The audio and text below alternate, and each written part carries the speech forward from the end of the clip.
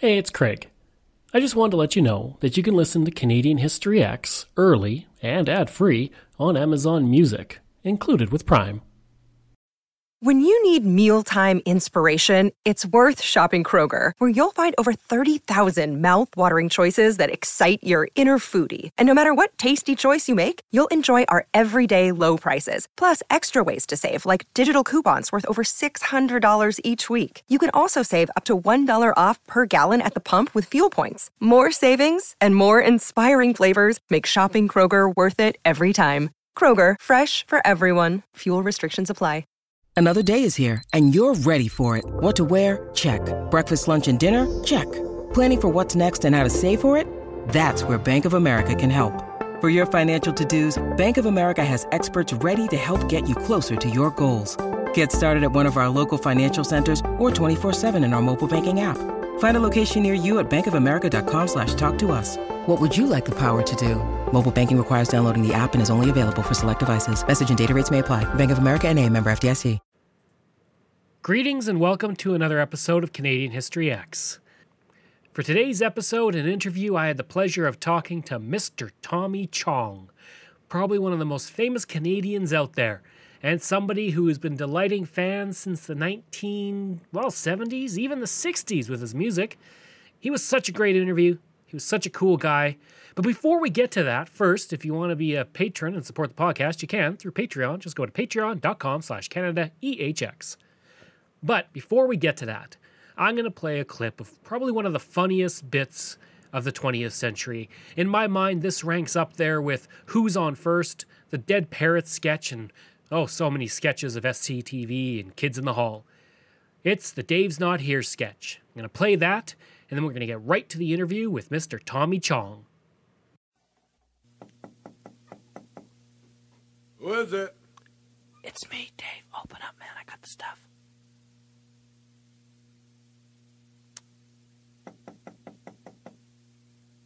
Who is it? It's me, Dave, man. Open up. I got the stuff. Who? It's Dave, man. Open up. I think the cops saw me come in here.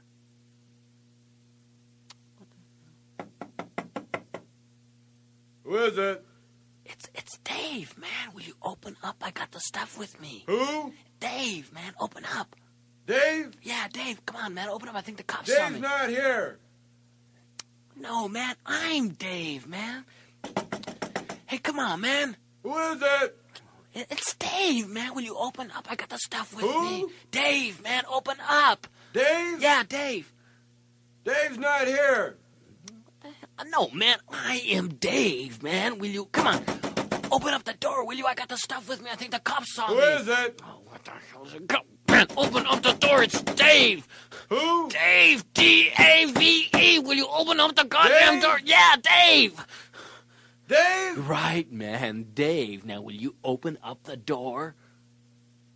Dave's not here. Oh. Tell me a bit about Tommy Chong's Choice Cannabis. What is that?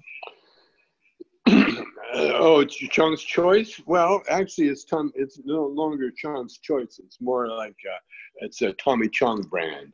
Okay. And what it is that we only deal with the purest of the pure products. And so our products, we're just known for its quality. Not so much the quantity, but the quality for sure. Mm-hmm. I've had people, make a special stop in LA just to pick up, a load of our stuff. It's, it's all about quality, because that's the only thing you can do with cannabis is just make sure it's pure and make sure it's not, you don't have any additives in there that you don't need, Mm-hmm. But that's what it is, and then we got the good artwork on it, got my gorgeous face on it, and that's for all the old seniors that say, hey, he's still doing it, I'm going to do it too. Is it available in Canada? I don't know, to tell you the truth. I got my doubts, because they don't allow celebrity endorsements in Canada, and so I doubt it. But other than people bringing it up from the States, right? That's what I'm thinking. Kind of in relation to that, did you ever think you would see legal weed in Canada?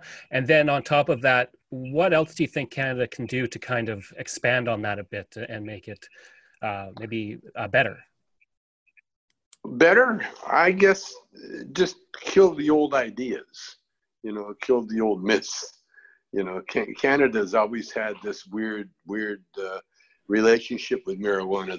They always thought that, if you got pregnant, if you're on marijuana, your kid would look like a foot, something like that. I'm there's such a big market down in the States that, Canada is like one part of LA in terms of population and everything else. The good news that this is my perspective, is all the indigenous reservations, all the native lands, they're allowed to grow and prosper with the weed. And like I was in Kingston and at some of the reservations there, and was like really, really incredible. I just had to get rid of a call there. Yeah. So, the good news, the indigenous part of Canada, they're doing really well, and the hemp industry is really, it's been booming in northern Manitoba, I guess it is. So that part of the cannabis thing. But as far as they had the weird thing about, then the Canadian stock market, kind of. When I was in Vancouver, all my gangster friends used to hang out at the Canadian stock market. And now weed's on the stock market. well, that's what they did. It's another scam. Instead of like gold mines, hey, I got this thing on a gold mine. They just did a survey. I mean, they analyzed, and it's got a vein of gold. Now it's Acapulco gold that they're looking at. Yeah. Do you think the United States will ever legalize completely? I know some states have, but I guess federally? Oh yeah. As soon as we get the orange menace out of the White House, we're going to be fine. Oh yeah. I mean, it's all planned. It's all ahead. Yeah, because we're making millions, but we're not allowed to bank the money, in banks, and so we got big, it's like the wild west time, with the money. It's going to be legal. It's going to be legal because it's a proven medicine. There's no reason why they can stop it. And what I would like to see, I a lot of people don't agree with me, especially in the marijuana industry, but I consider all marijuana use medical. When you think about it, it's all medical. I mean, you don't, you smoke weed to get, to shut everything else down, so your body can, concentrate on healing. Absolutely. And that's one of the great things about weed. But Canada is very interesting because they're first, but then they don't know what to do with it. Canadians remind me of people stay up all night to be first in line, and then you say, okay. Then when they get to the thing, they go, okay, now what am I first in line for? How do you feel your youth in Alberta kind of shaped your comedy? In so many ways, man. When you get older, you start remembering the past to the point, to the beginning. My beginnings, what we did, I just found out recently, that I'm 8% native. In other words, I'm in the 8%. That meant my mother was like 25%. That meant my grandmother was half. She was half native. And my mother was born on a reservation in Mafican, Manitoba. And it was a big family secret. Although my mother married a Chinese guy, that was supposed to be the big secret. No, it was no secret. But anyway, I'm 8% Native, and then my early childhood really proved it. You know, because we grew up in not in the country, not like on a farm, but in between the city, where the building code stops. You know, the fringe. That's where I grew up. I grew up on the fringe, and there was always someone poorer than me, and a ton of people richer. But I had no time to compare my childhood with anything because I was so busy, living the childhood, and so. It really helped with my acting because we had to make. There were no playgrounds. There was, there was no organized anything. Kids would get together, and I remember I used to love playing with the girls. I'm going to talk about pre school. And one of the girls' games was playing house, where, okay, I'm the mom and you're the dad, and you just came home from work, that kind of game. But anyway, I learned that's where I got my acting chops from, because we would play that game, and then the next day we'd come back and start the game again, the same where we left off, and we went all like a couple of summers playing like that. And so my early Canadian upbringing really helped me define who I am today, because, there ain't nothing to it but to do it. That was the motto.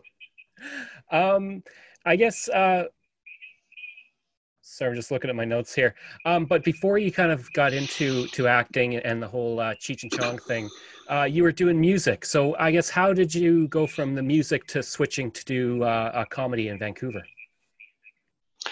Well, when I was on the road with Motown, like I'm the kind of, I'm typical Canadian in a lot of ways. Like I can do a lot of things, but I don't do one really well. It's the old farm approach, you learn how to do everything, but you don't, there's a thing about haywire. You know what haywire is? I don't know. It's white. Well, wire that they bale hay Oh, with. Like twine. Okay? Yeah, I do. I live on a farm. But it's wire. Yeah. Okay. So I'm talking about wire. Okay. That was the magical thing. Anything, you haywired it. You wired it up. It fell apart. You wired it together. That's kind of so. So as a musician, I never had any formal training. It was the fact that I could play guitar, and there was a fiddle player down across the field that could play fiddle, and he needed a guitar player. He had a guitar player for a while, and then next thing you know, I'm 8 years old. I'm playing guitar with the fiddle player. So that's how I learned. That's how I learned my early music, having to play. Having to do things, and that's where I learned my whole, when I shot a movie, same thing. I had to learn how to do a movie. Oh, that's easy. Get out the haywire, wire it together. Do the best you can. Yeah. That's it. When you look back at your career, do you see it kind of in different phases in terms of the generations? You have the generation that first saw you with Cheech and Chong, and then my generation kind of saw you first with That 70s Show, which then took us back to Cheech and Chong. And then now you're kind of, you're this kind of, I've heard you being called the grandfather of pot. Do you feel like you had these different phases to your career at this point? Oh yeah, absolutely. If you look at all the great, there was a comedian, I don't know if you guys remember a guy named Jack Benny. Yep. You remember Jack Benny? I've heard of him. I don't remember him though. Well, no, he's a Canadian, and he was one of the greatest. He was the Johnny Carson. Johnny Carson copied Jack Benny. Jack Benny had a reputation for being able to make a joke last longer just by the way he looked.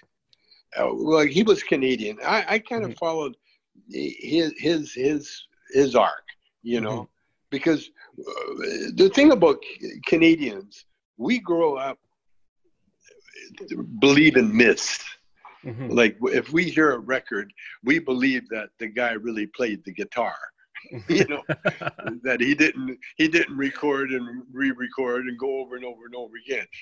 We believe that the guy learned he played those notes himself by himself. Mm-hmm. And so we fall for a lot of things that you know, they're tricks. And so when Canadians do anything, you know, like I say, we start from scratch. We do it the best way we can, and then because we grow up in such a tough environment, you know, with the weather and everything else, there's no such thing as hardship. Mm-hmm. Like when I moved to LA, you know, people were moaning and groaning about what?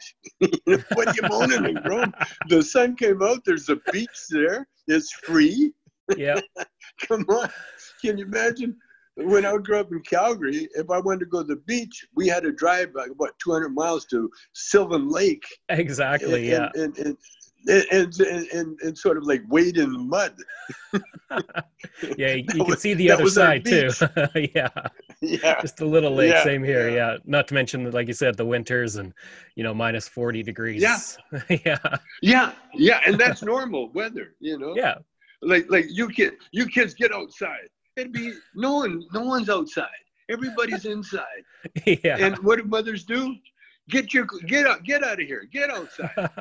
And so and it takes you an hour to get dressed. Get your snow pants and everything. Get out there. Yeah. Then you got to go to the bathroom, and you can't move, so you got to knock on the door with your head, and then you're only allowed into the porch.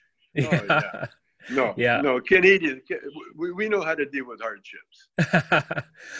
Kind of in relation to what you're talking about with Jack Benny, do you feel like, because Canada's produced so many amazing comedians, yourself, like you said, Jack Benny, Dan Aykroyd, I mean, so many people, you feel there's something that, you know, Canada kind of lends itself towards that comedy, like we have a special kind of comedy? Yeah, we're honest. Mm-hmm. You know, we're honest. Like racism in Canada, the racists are honest. They're honest. They're honest racists. Yeah, I grew up in Calgary. I mean, they were honest. The teacher had no bones picking me out of the crowd and telling, you know, sending me home because I was brown. You know, and when I was in Army cadets, you know, most of the Army cadets were native. You know, that was the only summer job you could get, you know, where they paid you money to wear a uniform and to play a soldier. Like Wayne Gretzky. Wayne Gretzky is a good example of an honest hockey player. He learned how to play hockey, and he learned how to, you know, he was so quick and so good at it. And it was no secret. There was no secret. You know, Gretzky didn't walk around, you know. No, he just showed you that he was the greatest. And that's the way Canadians are, you know. Aykroyd's the same way, you know. Aykroyd can do so many things. And he's such a genius. And he's just honest about it, you know. I like that. That's a really good explanation. When did you first kind of realize with Cheech and Chong, like, this is big, and, you know, you've kind of really hit the right moment with that? When did it kind of really dawn on you, like, we've got something here?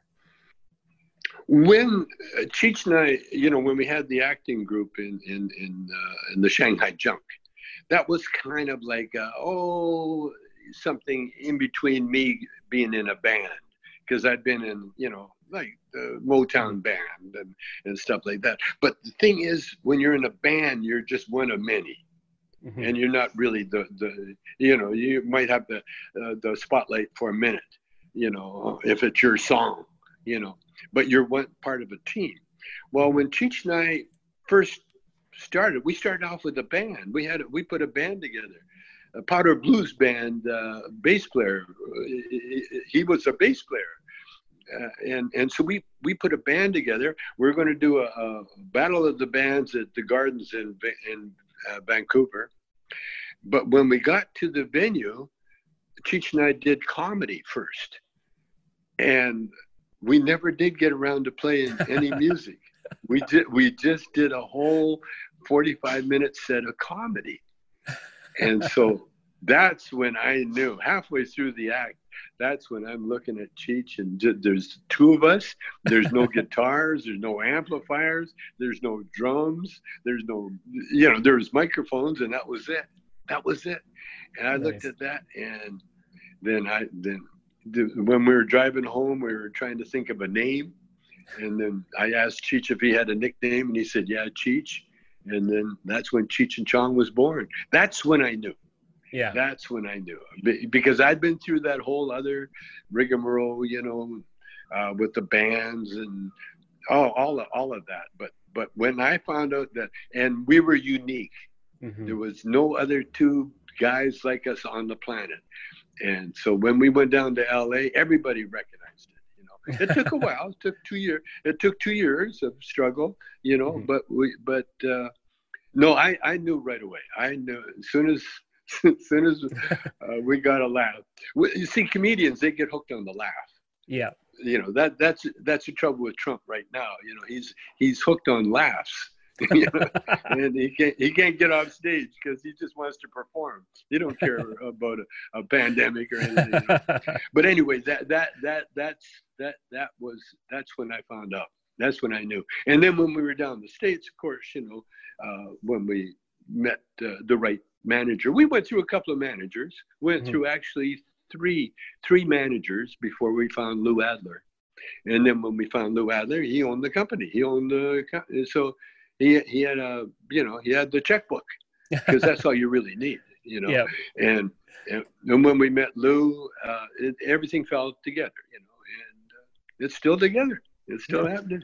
I was reading interviews that you did recently, just kind of preparing for this. And one of the things I read, and I really liked it, was that you kind of have this, you call it the Cheech and Chong pass when you come to the border, just because everybody kind of just knows that you're going to have weed on you.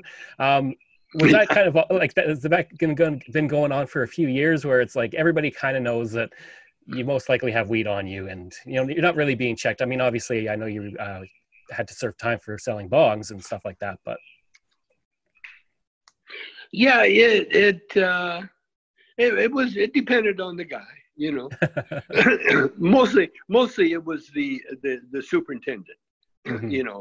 The underlings would bring us whatever they found, because they're going to find something in our luggage.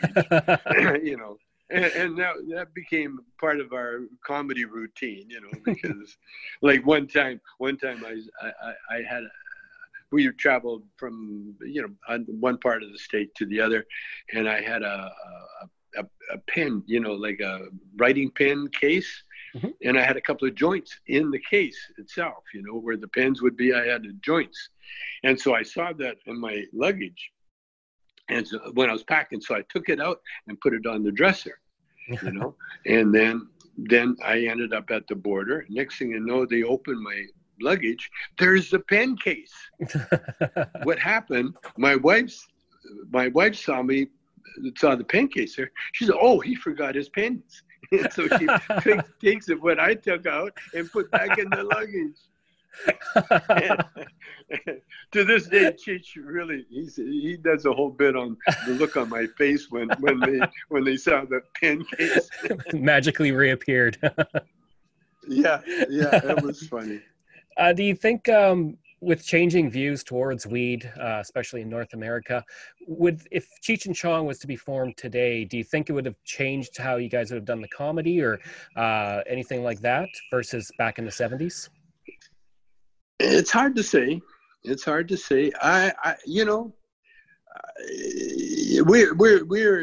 were unique. We could appear at any time, even tomorrow, and it would be unique. Because there's no other. You think about it. I'm everything. Chinese, native, white, Scotch, Irish, everything. Cheech is all Mexican, and we're no matter how you look at it, we're minorities. And we're potheads. Pothead minorities. So but more than anything, the magic sauce really is the comedy. Mm-hmm. When you make people laugh, then everybody loves you. Even your enemies love you. You know, in fact, they want to be next to you. you know, I can just see, I can see Trump being very honored to have Cheech and Chong visit him. He'd get nervous.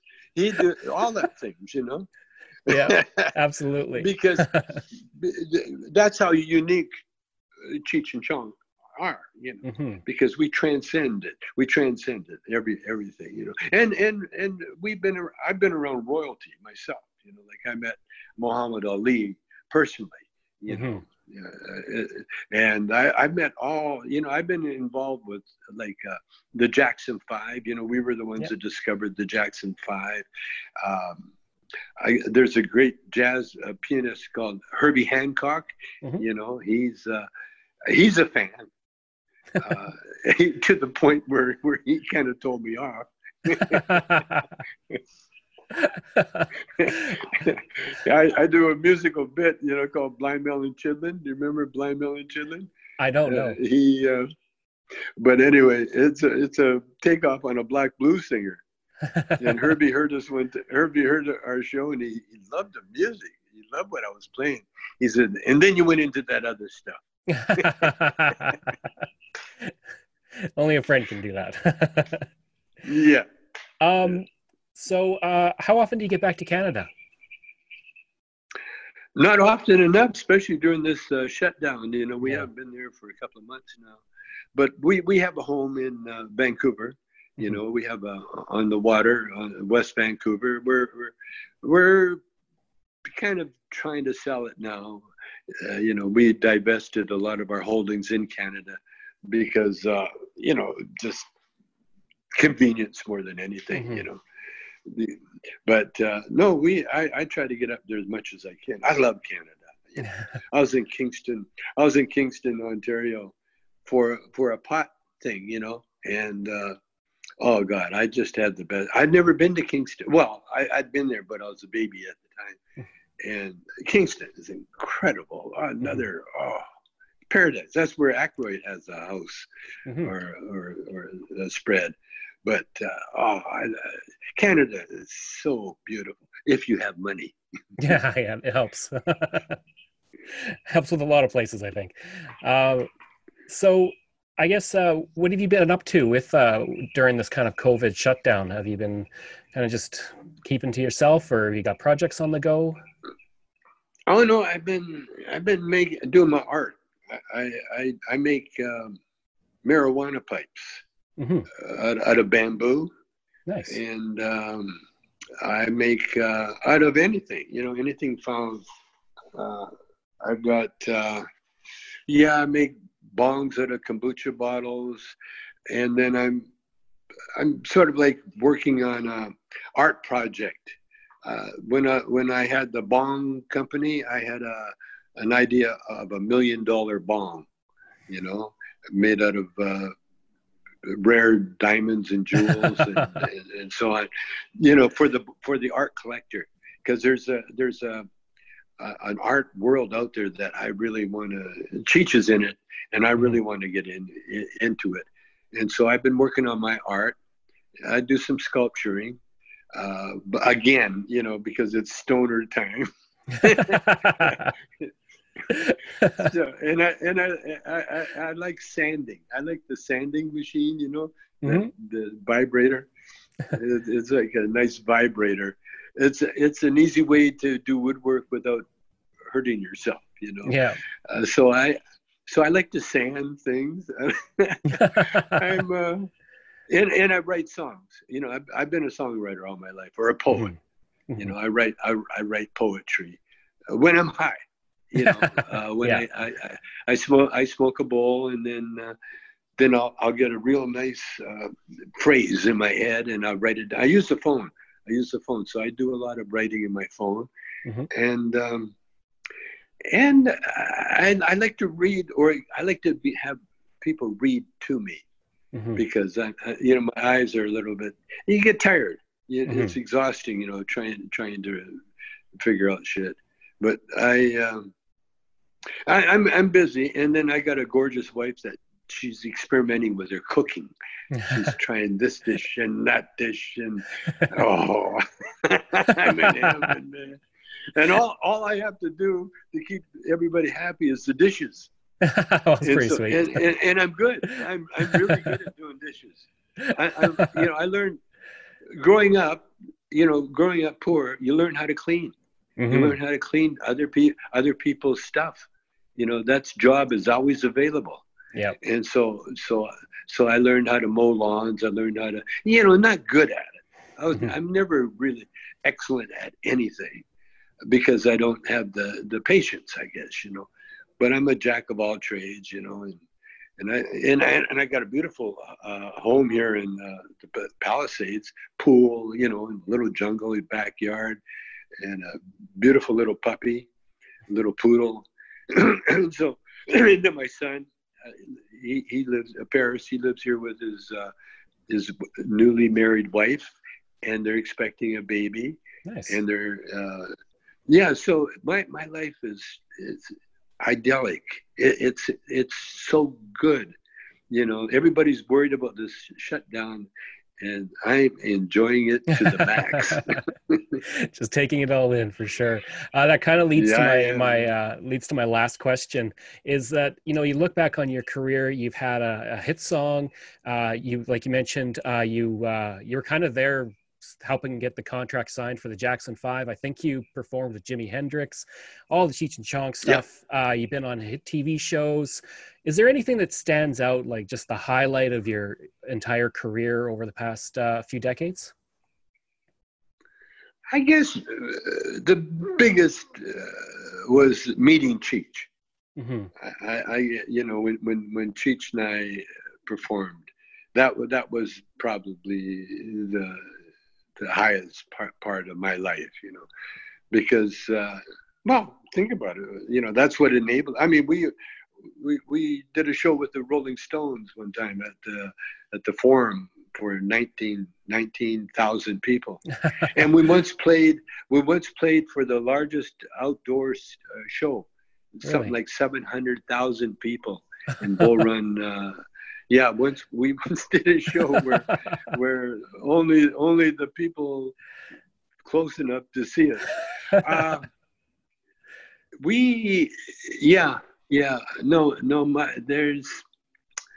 And it's still happening. My life is still going on. We're not even close to the finale yet. Mm-hmm. I just saw a glimpse of my wife. She practices her ballet in the dining room, on TV, mm-hmm. And then I'm going to start up. I'm learning how to dance tango. Oh, nice. Argentine tango, and that's a lifetime job ahead of me. So I couldn't be happier, man. It's pretty incredible. I hope you enjoyed that interview with Tommy Chong, and if you did, please give a rating and review. You can reach me at craig@canadaehx.com. You can visit my website where you'll find hundreds of articles on Canada's history and all my podcast episodes. Go to canadaehx.com. Again, you can support the podcast at Patreon. Go to patreon.com/CanadaEHX. Thanks, and we'll see you again next time.